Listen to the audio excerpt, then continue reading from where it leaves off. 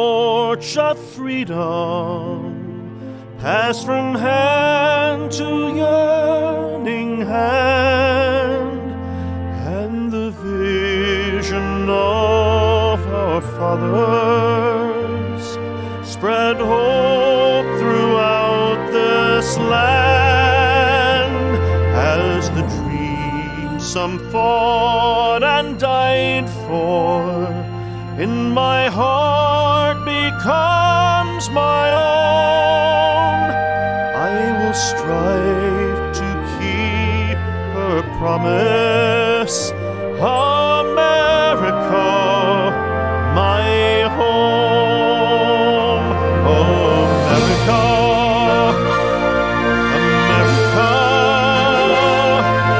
may God bless America, and freedom reign across America, my home. From the shorelines to the prairies, to the cities great and small, we have reaped the fruits of justice and liberty for all.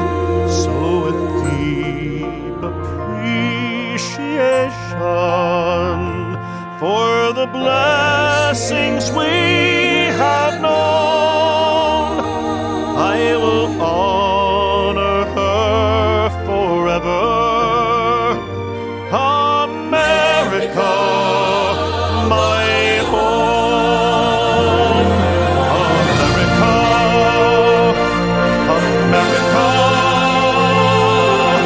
may God bless America, and freedom reign across America, my home.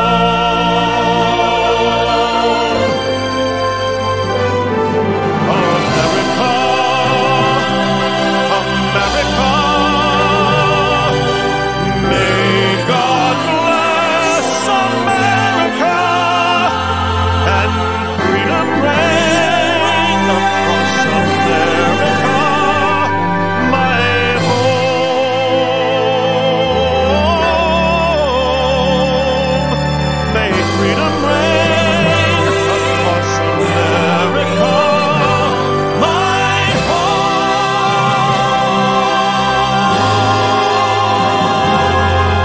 My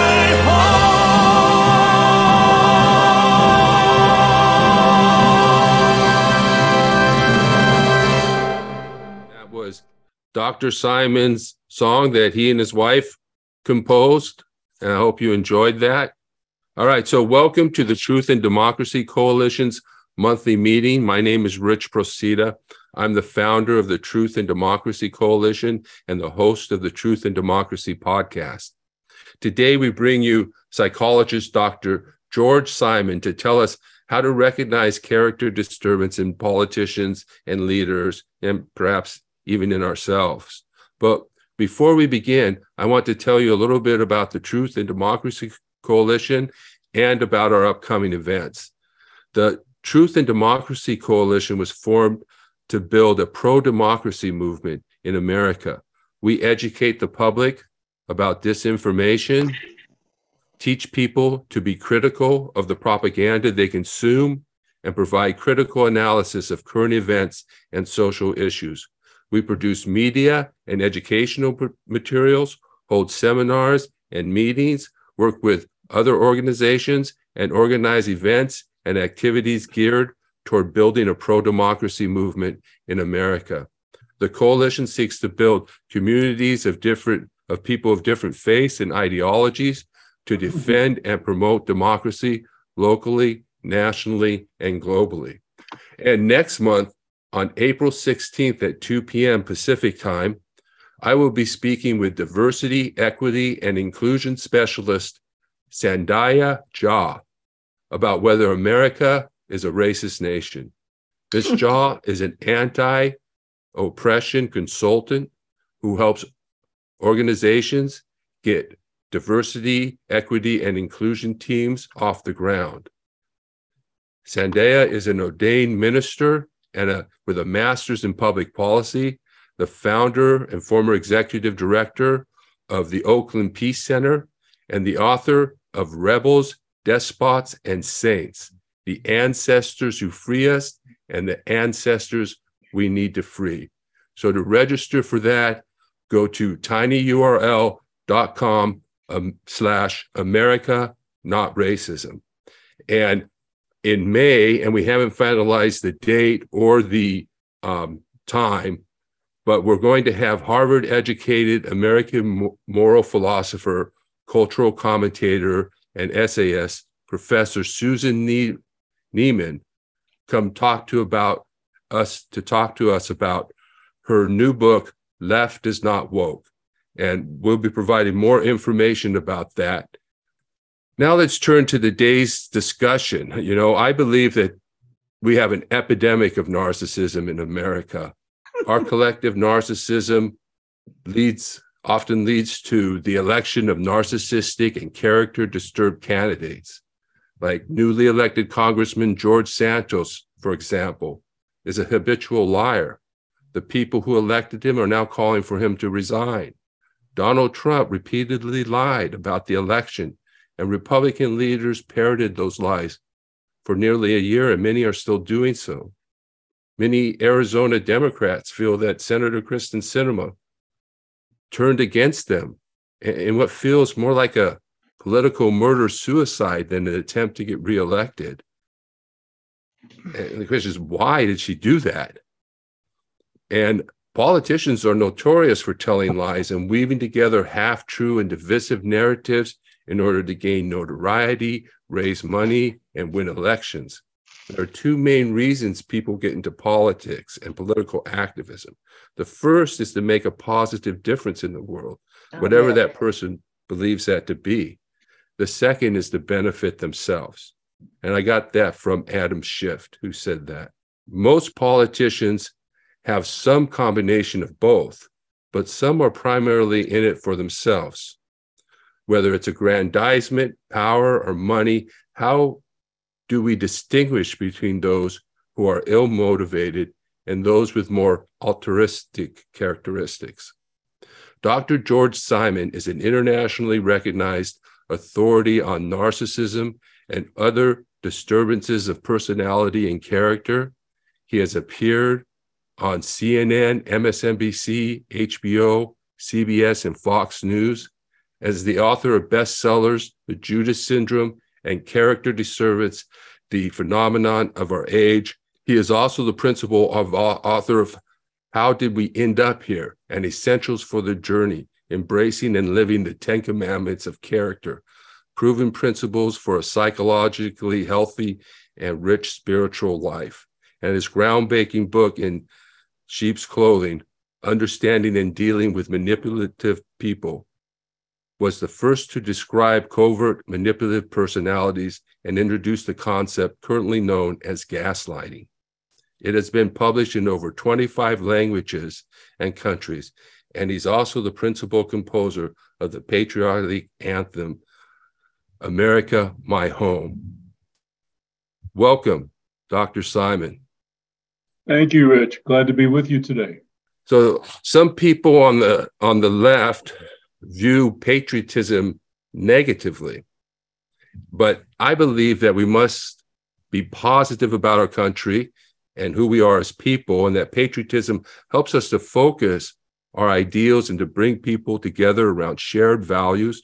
So I'm wondering what motivated you to compose the patriotic anthem that we just heard, America, My Home.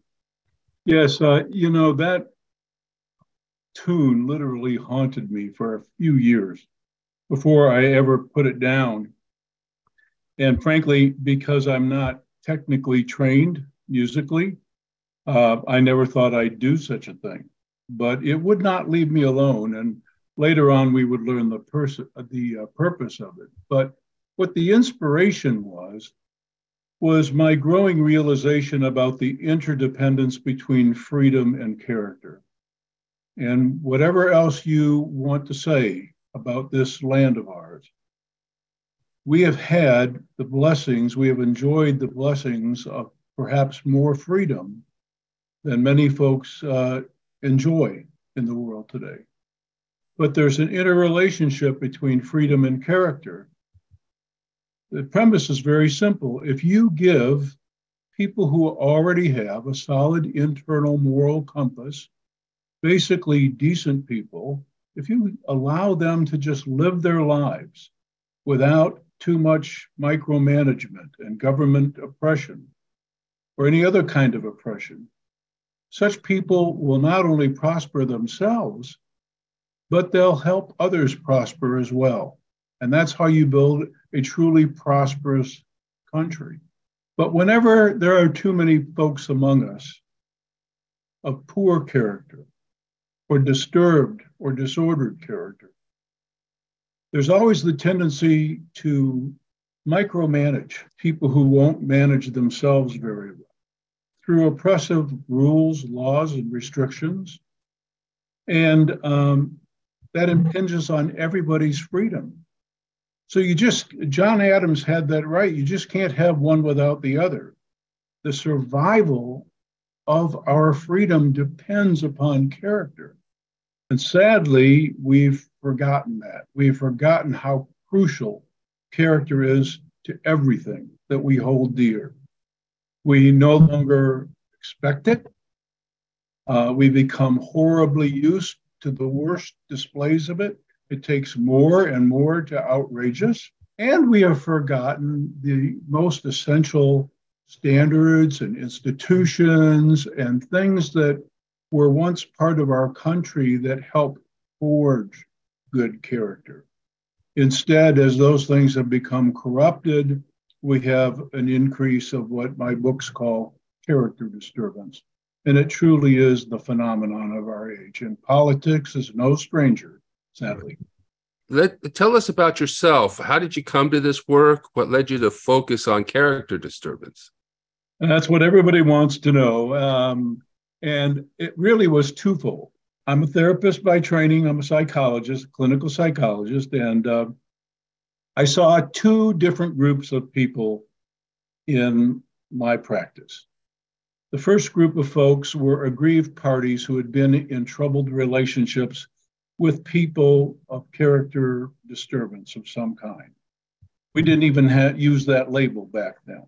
But these were basically decent folks in the classical jargon, these overly conscientious folks riddled with anxieties and fears and unresolved inner conflicts. We unfortunately, over the years, used the label neurotic to describe these folks.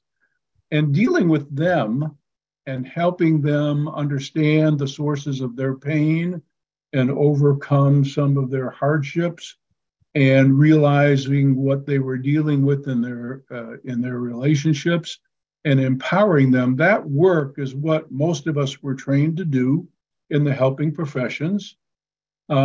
And so I was seeing those folks, to be sure, and they were describing to me this syndrome that we now call gaslighting, this kind of making you feel crazy feeling that so many folks in relationships with folks who knew how to look good without being good. See, there's a skill set to charm, even to charisma, to interpersonal relating skills. There's a skill set there. But just having that skill set doesn't make somebody a good person. It can make them an attractive person in a whole lot of ways. And many times people in troubled relationships were attracted to that very skill set. And not the least of which is the fact that people of troubled character can actually recognize something of great value in you. They can see you as a person of great worth and value. And to steal your heart, so to speak, is a real trophy for them. But that does not mean that they have the capacity to truly love you. As a matter of fact, it doesn't necessarily mean that they have the capacity to truly love at all. But folks don't learn that until late in the relationship, after their heart has been broken any number of times, and after they've, paid many prices and suffered a lot. So I was seeing folks describe that syndrome.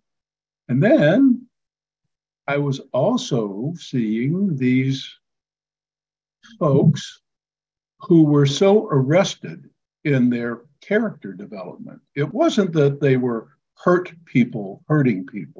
It wasn't that they were scared people or troubled people. They were entitled people, spoiled people, causing all kinds of problems and wreaking all kind of havoc in their relationships without compunction, without really any concern for the impact of their actions or who might be getting hurt in the process.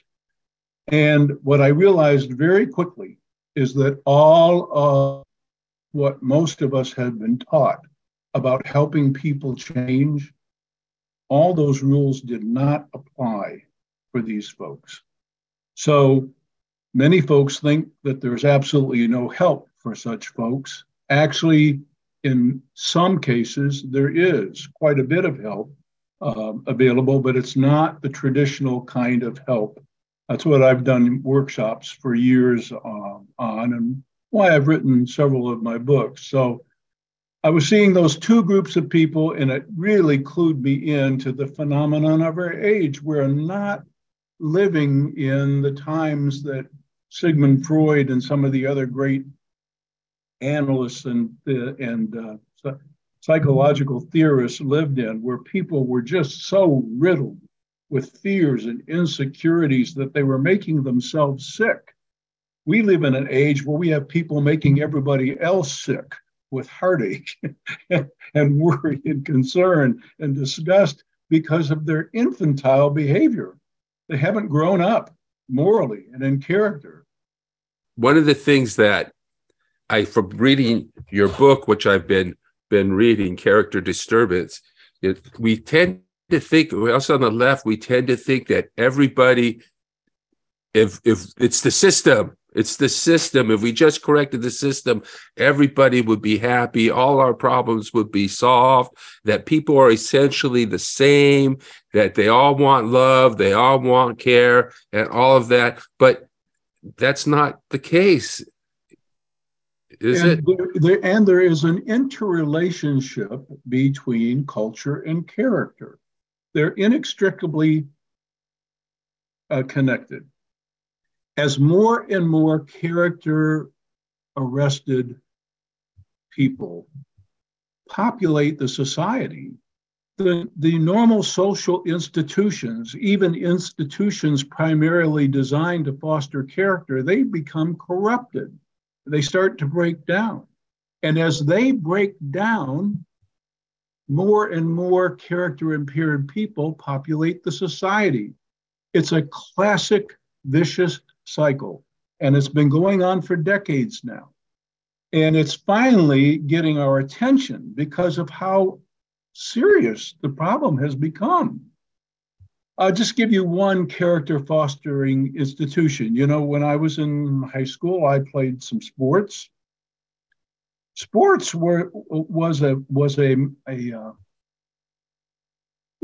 opportunity and a mechanism by which we brutes that are men could learn how to channel our energies, how to regulate ourselves, how to care about more than our own sweet self, how to build something together.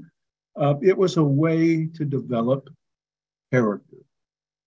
And the rewards didn't have to do with multi-millions of dollars. The rewards had to do with the leadership that we acquired for ourselves, the good that we brought to other people. Those were the rewards. And even in professional sports, that was true for decades. Then something happened, slowly, insidiously, incrementally over time. So we barely noticed it until we're in the place where we are now, where people get hundreds of millions of dollars in advance just for showing up. And by the way, just because they have proven to have the talent and not necessarily because they have proven themselves to be a decent person. Mm-hmm. So it's not surprised that all of our institutions, especially our politics, has become even more corrupted than ever. It's not a surprise. And it's not a surprise that it is having a multiplicative effect. We have to reclaim the importance of character. I just can't say it enough. And we have to remember what it takes to forge it. Human beings take longer to socialize than any other creatures on the planet. Hour by hour, day by day, 24 hours a day for years to develop even a modicum of human decency. It takes all that. We've forgotten that. We have too much and we've taken too much for granted, and it's unsustainable. Wow. Wow.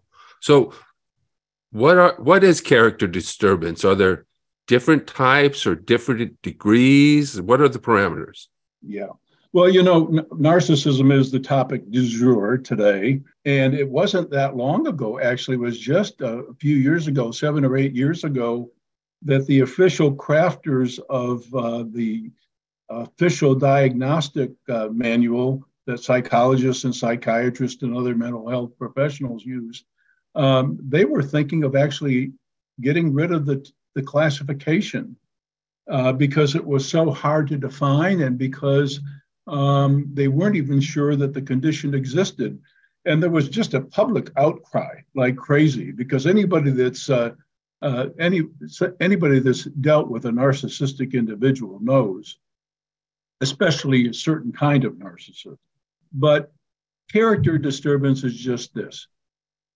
Character is that aspect of our personalities that reflects how well grounded we are in moral principles, not just moral principles, but principles of integrity, time-tested principles that help us truly love in this world, wish well for one another, wish well for ourselves. And this is what makes the world prosper. It all depends on that capacity. So character is that aspect of our personality that reflects how well we develop the capacity to really not just care about each other, but do well by one another. And everybody wins. That's the greatest win-win. We win when we're better people, and everybody else wins too. And character disturbance is an arrest of that process. And in our day and time, it's understandable why so many people are arrested in their character development, because we've forgotten what it takes. We've forgotten how much energy we turn our kids over to be raised by TikTok, for crying out loud. We've just forgotten what kind of energy and attention it takes to help forge some decency in us. The lessons that we have to learn, the things that we have to embrace and take to heart. That's why I wrote my latest book, Essentials for the Journey. My life is in that work. Yeah, sometimes I think we just assume it's going to come naturally. Right. I feel that had I known about narcissism, I'm seeing now that I'm learning about it, I'm seeing it everywhere. And I feel like I would have recognized some of the abuse I suffered, but at the same time, am I being too judgmental of people? Yeah. I feel like I've become a narcissist magnet in some way. Well, because there's so much narcissism, you can't help but see it these days. But as I say in my books, character disturbance varies as to type and degree. It is a spectrum phenomenon, much like we now know about the developmental disorders like autism. There's a very wide spectrum of both type and degree. Some narcissists, frankly, are very benign. Some folks are probably not going to severely hurt you in a relationship. But that doesn't mean that they aren't self-serving. And that doesn't mean that they really care for you as much as it seems that they do. But some narcissists are relatively benign. Some, the more malignantly narcissistic individual, not only doesn't care about you, but sometimes cannot care about you. They can't care about anything except their own sweet agenda. And when we hand, I'm going to get myself in trouble here, but when we hand somebody like that the reins of power, we deserve exactly what we get. Yeah, and I'm earned that. Yeah. So that seems to be an important issue. How do we recognize character disturbance in others? You know, oftentimes narcissists and the like attempt to hide their character flaws, or they come off as charming. How do we recognize it when we see it? Are there signs to look for so that we don't put these people into office? Yeah, boy, that is the question of the day. And you're right. Sometimes that what we call the charm alarm does not go off. You know, Mm-hmm. we don't think automatically that this charm and this what appears to be interest shown, we don't think that it could be necessarily a self-serving thing. We're bowled over by it. We want to believe so desperately that they really care about us. But the proof is in the pudding. The proof is in the track record almost all the time. And folks don't generally look carefully enough. That happens in relationships too. People will buy right off the bat the story about why the last 3 marriages failed. You know, without digging just a little deeper. You know, maybe, just maybe, you had a hand in that. I guess, maybe. And I wonder what it was about you that sent everything south. So we don't vet carefully enough. And we don't also know what to look for. One thing we really need to do a better job on is this whole thing of lying. It is an epidemic. One of the reasons why we failed to consider it is because it's so rampant, it doesn't shock us anymore. I mean, for a minute, we were really outraged with Santos because we seemed to have a new level of lying, just bold-faced, horrendous lying, just making stuff up and having no compunction in interviews saying, well, you know, I got away with it, so I might as well do it again. We're not even outraged by that or shocked by it. Where are the protests in the streets? Where are the recall campaigns? We are so desensitized to character dysfunction. We're used to it in our relationships. We're used to it in our leaders. We're used to it too much. And it has to turn around. Now, how will it turn around? It will turn around one heart at a time, starting with our own. We can be one less problem. We can be the one person who doesn't support or endorse bad character, either in ourselves or in the folks that we choose to represent us. You know, Lincoln said it better than me. He challenged that old notion by Lord Darfur Acton, who said that power tends to corrupt and absolute power corrupts absolutely. Mm-hmm. He, in keeping his enemies close at hand, said, if you want to test a man's character, give him some power and then observe what he does with it. That will tell you all you need to know about the character of the person. Donald Trump, the Republican leader, is calling for violence. He is about to be indicted. He wants violence in its wake. What will you do? Will you call for him to be tried under the rule of law that makes the United States what it is? Or will you go with MAGA? The world waits for your answers. Let us know.